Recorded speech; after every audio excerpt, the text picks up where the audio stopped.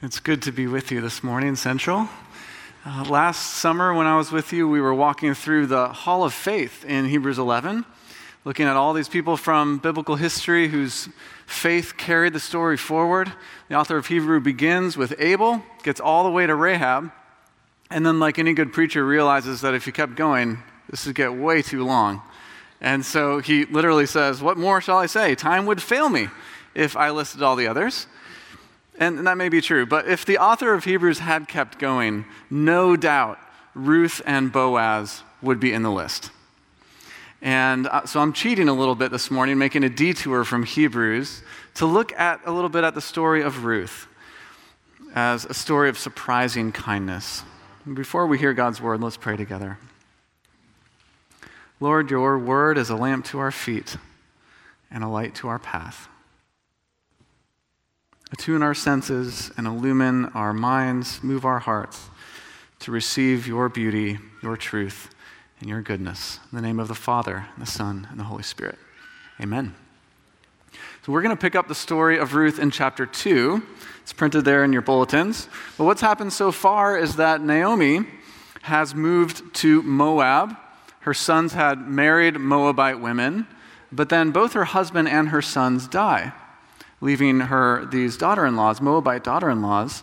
And Naomi is deep in grief, and she resolves to travel back to her hometown, Bethlehem.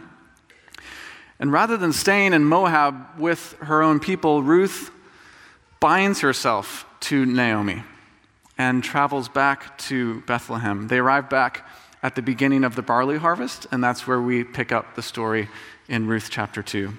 Hear now God's word. Now, Naomi had a relative of her husband's, a worthy man of the clan of Elimelech, whose name was Boaz. And Ruth the Moabite said to Naomi, "Let me go to the field and glean among the ears of grain after him in whose sight I shall find favor." And she said to her, "Go, my daughter." So she set out and went and gleaned in the field after the reapers. And she happened to come to the part of the field belonging to Boaz, who was of the clan of Elimelech. And behold, Boaz came from Bethlehem, and he said to the reapers, "The Lord be with you." They answered, "The Lord bless you." Then Boaz said to his young man who was in charge of the reapers, "Whose young woman is this?" And the servant who was in charge of the reapers answered, "She's the young Moabite woman who came back with Naomi from the country of Moab. And she said, 'Please let me glean and gather among the sheaves after the reapers.' So she came, and she has continued from early morning until now, except for a short rest." Then Boaz said to Ruth, "Now listen, my daughter, do not go to glean in another field or leave this one, but keep close to my young women. Let your eyes be on the field that they are reaping and go after them. Have I not charged the young men not to touch you? And when you are thirsty, go to the vessels and drink what the young men have drawn." Then she fell on her face, bowed to the ground, and said to him, "Why have I found favor in your eyes that you should take notice of me, since I am a foreigner?" But Boaz answered her, "All that you have done for your mother-in-law since the death of your husband has been fully told to me. How you left your father and mother and your native land and came to a people that you did not know before.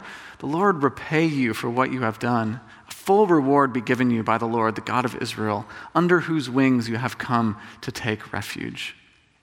And she said, "I have found favor in your eyes, my Lord, for you have comforted me and spoken kindly to your servant, though I am not one of your servants." And at mealtime, Boaz said to her, "Come here, eat some bread, dip your morsel in the wine." So she sat beside the reapers, and he passed to her roasted grain, and she ate until she was satisfied, and she had some left over. When she rose to glean, Boaz instructed his young men, saying, "Let her glean even among the sheaves. Do not reproach her. And also pull out some from the bundles for her and leave it for her to glean. Do not rebuke her." So she gleaned in the field until evening. Then she beat out what she had gleaned, and it was about an ephah of barley. And she took it up and went into the city. Her mother-in-law saw what she had gleaned. She also brought out and gave her what food she had left over after being satisfied. The grass withers and the flowers fade, but the word of our God will stand forever. My wife, Stephanie, was at the grocery store a while back with our 3 kids, getting the week's worth of groceries, which for us is a heaping cartload of groceries. Is moving toward checkout and realizes she's forgotten her wallet. And so she starts looking at her phone, like, maybe I have Apple Pay or some other way to pay for these groceries, is kind of panicking at that moment. And the man behind her just quietly stepped up and said, add it to mine. Just add it to mine. And she's kind of flustered and overwhelmed by this act of kindness, but he just waves her on, say, no, just go. Enjoy your day. And off she goes with the cartload full of the week's groceries. And I think it's super rare to experience an act of kindness like that. But we crave it. We crave kindness, especially in the world that we live in, a world that's ripped apart by war, violence, political divisions, economic disparities, racial prejudice, mental health crises, loneliness epidemic, the race to get ahead. I mean, you name it. There are so many forces in the world, in our culture, that work against kindness. So even a little bit of kindness can be enormously refreshing. And when we think about kindness, I think we often think of these random acts of kindness, like the man in the grocery store, which are beautiful and moving. But the Hebrew word, often translated kindness in our English Bibles, is a much different sort of thing. This features in the story of Ruth. And this word means something much different, much deeper than just a one-off random act of kindness. So the Hebrew word is hesed, and it's one of those words that's almost impossible to translate. There's an old Italian proverb, tradutori, traditori. It's fun to say, tradutori, traditori. It means traitorous translator. Speaking to the fact that anytime you translate a word, you're taking something that's rich in context, meaning, and history, and you're transporting it over here to another culture, rich in meaning, context, history, and you're bound to lose at least a little bit of that original richness to it. That's true for all words, but some words, it's especially true. And hesed is one of those words. You're bound to lose a little bit of what it's like. And I can think of some other words as well. For example, when I lived in Scotland, they had this beautiful word to describe the weather, but also your mood and just life in general. And that word is dreich. So when you're feeling like it's just dreich, there's no other word for it. You know, you can't translate dreich. You just have to experience it. And that's similar to what's going on with hesed. You have to experience hesed to know it. But if we had to translate it, it would be something like kindness, but not random act of kindness. My best take for you this morning in translating this untranslatable word is costly covenantal kindness. Costly covenantal kindness. Because hesed is the heart of God. That's why it's difficult to translate. Hesed is God's costly covenantal kindness. So hesed is not Ruth baking some raisin cakes and sending Naomi on her way. That would be kind. Hesed is Ruth binding herself to Naomi and saying, your people will be my people. Where you live, I will live. Where you go, I will go. Where you die, I will die. And this is especially striking because Ruth married Naomi's son, but she was a Moabite who were arch enemies of the people of Israel at this time. But instead of staying with her people, which would have made all the sense in the world, where she would be safe and known, Ruth's hesed reconfigured her life, and it drew her into very surprising kinship relationship with Naomi. And Naomi recognizes that. In chapter 1, she says, "May the Lord show you kindness, show you hesed, as you have shown hesed to your dead husbands and to me." So random acts of kindness are wonderful. We need more of those. But that's not what this story is about. And that's not what the heart of God is all about. This is costly covenantal kindness, which reconfigures our lives in surprising ways and moves us into very surprising kinship relationships. And we see that playing out here in the second chapter of Ruth. So Ruth and Naomi have arrived back to Bethlehem at the time of the barley harvest, and Ruth wants to continue showing hesed to Naomi by taking care of her. and gleaning in the fields to get some food for them. And at first blush, this might not seem like an extension of her chesed, I think, because when we read that phrase, gleaning in the fields, it sounds so lovely, so romantic. I'm going to go glean in the fields. Would you join me? And, it does sound nice, but that's not what gleaning was like in the ancient world. Gleaning was, one, exhausting work. You would get maybe a pound, if you're lucky, of barley after a whole arduous day of gleaning. But that wasn't the worst thing at this time. Gleaning was women's work, and it was dangerous work for the women. Women were often accosted, even assaulted by male harvesters, especially if they were unknown foreigners. And so, yes, God had given his people a unique and beautiful law about gleaning. It was meant to protect women, but Ruth is happening at the time of the judges. And what do we learn at the time of the judges? This refrain over and over again. People just did what was right in their own eyes. This was not a time of protection for gleaners. Ruth had every right to glean as a widow, as a foreigner, as someone in poverty, but this was a dangerous, risky, costly act for her to extend chesed to Naomi in this way and say, I'm gonna risk my life to go provide for you. So she doesn't know what to expect. And we read in verse 3, this is a turning point in the story, that Ruth just happened to end up in the field of Boaz. It's a tamer translation of the original, which means Ruth was super lucky, and she ended up in the field of Boaz. And I don't think we translate it that way because that doesn't sound very spiritual, certainly not theologically right, but that's what it appeared very lucky, very unlikely that Ruth would end up in the field of Boaz. But the author is also kidding around with us a little bit because if we haven't seen already, this is a story of divine chesed. This might seem random, all these different circumstances coming together, but it's not. It's divine orchestration where God is showing in a really mysterious way through the actions of others, personalities of others, circumstances of others, his own kindness, his costly covenantal kindness to his people. That's what the story of Ruth is essentially about. That we're meant to see through Ruth and through Boaz this God who has decided to bind himself to a particular people, this God who exists and is on a mission to care for the vulnerable and to bind up the brokenhearted and to create a people from every tribe and nation who would be a living, breathing testimony to his chesed.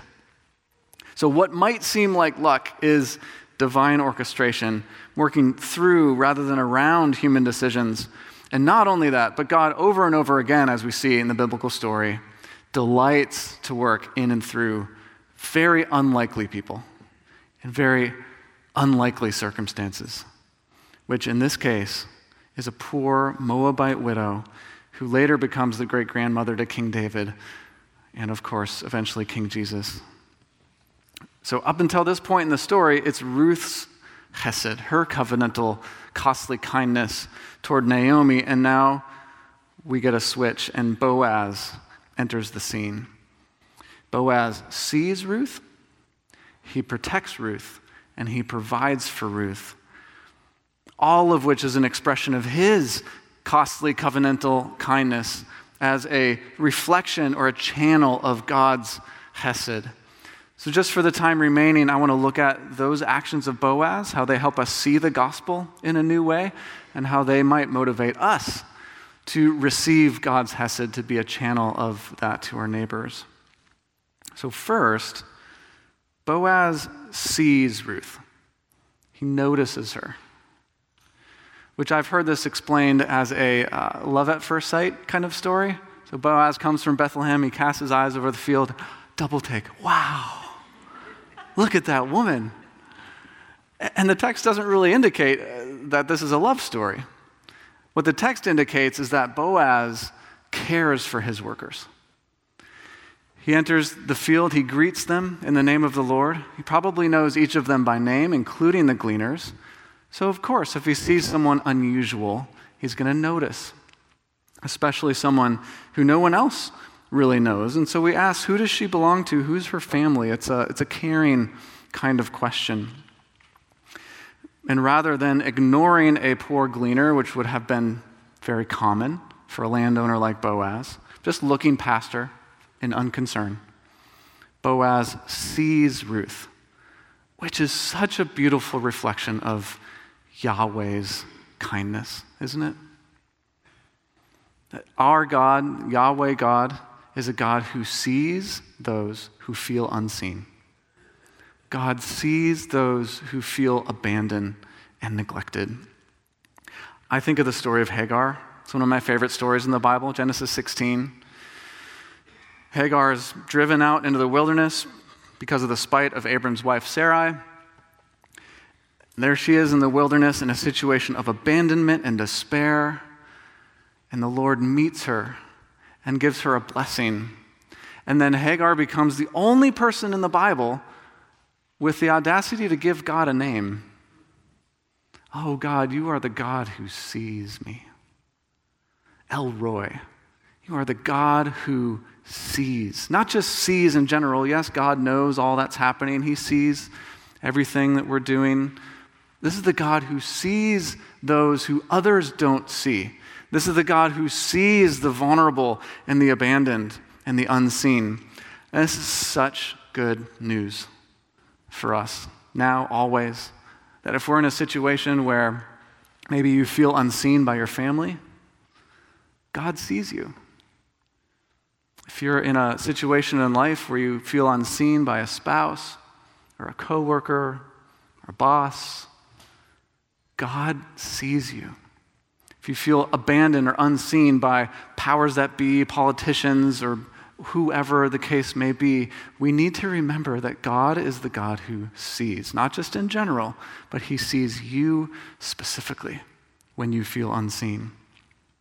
God sees, he has compassion, and he acts to save. This is who God is.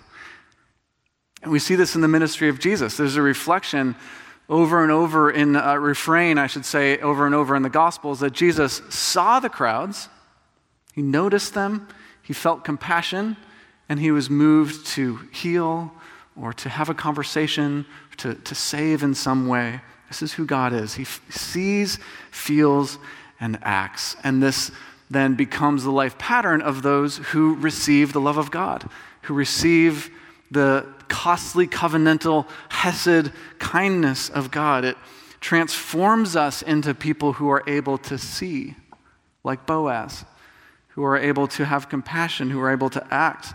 But this moment of seeing and noticing, this is so critical. We shouldn't skip over it. It's actually the root of all mercy and justice. That if we would see people as they are, we would know their situation, take the time to really notice and see, then we will be able to walk alongside them, to act in ways that are fitting, to improvise mercy and justice in the world in a fitting way. And that's precisely what Boaz does. He sees Ruth, he then protects her. And he invites her to keep gleaning in his fields. He instructs his men not to touch or harass her. In other words, Boaz knows that Ruth needs this context of safety. She needs a refuge in order to get food. And so he creates a refuge, which again reflects the hesed of God. He names that in verse 12. If you look at this verse, Boaz is locating his kindness toward Ruth within the story of God's hesed. He tells Ruth, "May you be richly rewarded by the Lord, the God of Israel, under whose wings you have come to take refuge." Ruth probably didn't even know that's what she was doing, but Boaz is naming that by being in his field, she is coming under the refuge of God. That God is the one who ultimately provides refuge and protection. Boaz is just a channel of it. And I think he's invoking the Song of Moses here, Deuteronomy 32, that praises God as Israel's refuge, like this eagle that's hovering over its young, spreading its wings to catch them and carrying them on its pinions. Boaz becomes the conduit or the channel of this refuge of God. Providing refuge for the vulnerable, then, is the essence of a gospel lifestyle. And that's why James, the brother of Jesus, says true religion is to care for orphans and widows. That's why Jesus says that those who know him are those who protect and care for the unclothed, the unhoused, the prisoner. Chesed is not a random act of kindness. Chesed is costly, covenantal kindness that cares for the vulnerable and the unseen and the abandoned, whether that's the children in your own home or a neighbor or a stranger, whoever it may be. Chesed moves us to see, to protect, and then to provide in an ongoing way. So Boaz not only creates the conditions in which Ruth can be safe and protected, he then actively and creatively, over the top, provides for Ruth. He provides for her by letting her glean with the servants who are hired to tie the grain into sheaves, by allowing her to get water whenever she needs it, and then even by inviting her to share his bread and wine vinegar at mealtime, which this would have been the shocker. May not seem that way to us, but meals in ancient Israel were strictly segregated events. Men did not eat with women. Rich did not eat with poor. Israelites did not eat with foreigners. They were used to demarcate social standing. It's just meals, that's what they were. So when Boaz invites Ruth to eat with him, he is boldly and joyfully breaking all kinds of cultural norms and expectations. And it becomes this beautiful foreshadowing of the gospel where Jesus breaks down all dividing walls that we use to demarcate our social standing, our differences. Paul describes that Jew and Gentile, bound or free, man and woman, we're one. Keep going. Democrats, Republicans, vegetarians, omnivores, Cardinals and Cubs fans. I don't know what the divisions are. I'm very excited to be in St. Louis and go to a Cards game again. But the gospel destroys divisions. The gospel moves us into surprising kinships with people that we're not supposed to be in relationship with. Why? Because of our kinship and our oneness in Christ Jesus, our Lord. And the most radical act in the early church, just like we see Boaz doing, were these communal meals together, where people who were not supposed to be eating together, it was virtually impossible for a Jew to eat with a Gentile, are now feasting together and joining together and for a common mission and friendship. All these people who should never be in life together were enjoying deep kinships. So Boaz providing food for Ruth, that's wonderful. In fact, it's pretty amazing. The text says she got an ephah of barley at the end of the day. It's about 30 pounds of barley. Okay, so 30 times what an ordinary gleaner would get in a day. She's lugging this home to Naomi. That's amazing. But the greater thing that Boaz provided for Ruth was that she was kin, not an outsider. She was family now. She was his people now. And this action of Boaz communicated loud and clear that she belonged, which is why she's blown away by this action. But just as Ruth's kindness toward Naomi created this surprising kinship, so now Boaz's kindness toward Ruth creates this countercultural kinship, which is later solidified by a very creative act of Ruth's on the threshing floor. But the driving force of all of this is chesed. Costly, covenantal kindness. Verse 20, which we didn't read this morning, but Naomi concludes in verse 20, "The Lord bless Boaz. He has not stopped showing his chesed to the living and the dead." In reality, it's not his chesed.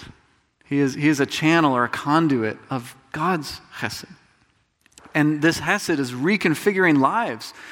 Ruth's life, Naomi's life, Boaz's life, reconfiguring their lives and creating these boundary transgressing kinships, because that's what the love of God does. That's what the chesed of God does in the world. And then it disrupts our lives in the best possible ways, moves us to see and to protect and to provide for the vulnerable, and it's bringing us into relationship where, by all practical view, would be impossible. But let me end here. In terms of application, the main application is not just be more like Boaz. That would be too easy. The main application for us is, do you realize how much God loves you? Do you realize what God gave up, how costly and covenantal his kindness is toward you? And have you reveled in that and received that in a way that it's beginning to change your heart?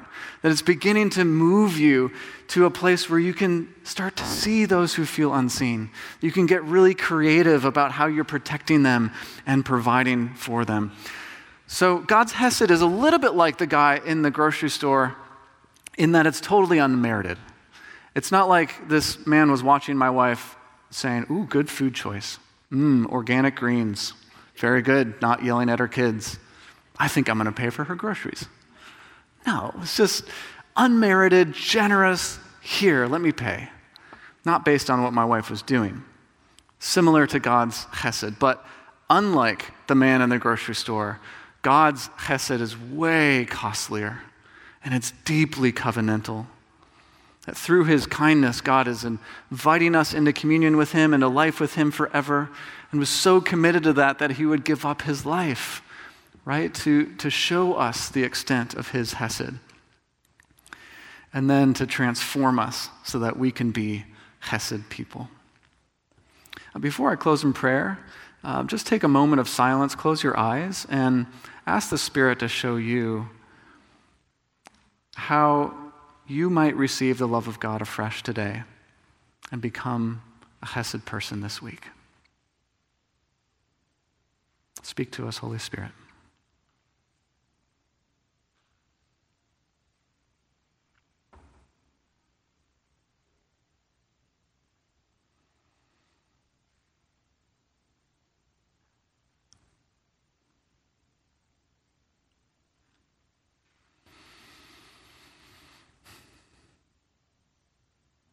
Thank you, Lord God, for surprising us with your kindness. Thank you for seeing us, for being a refuge for us, by giving us everything that we need to be your friends and your companions forever in Christ Jesus. By your Spirit, create within us the ability to be Hesed people, to be people who see, people who provide, people who protect the unseen. By your grace, move among us and make us a beautiful Hesed people. In the name of the Father, and the Son, and the Holy Spirit. Amen.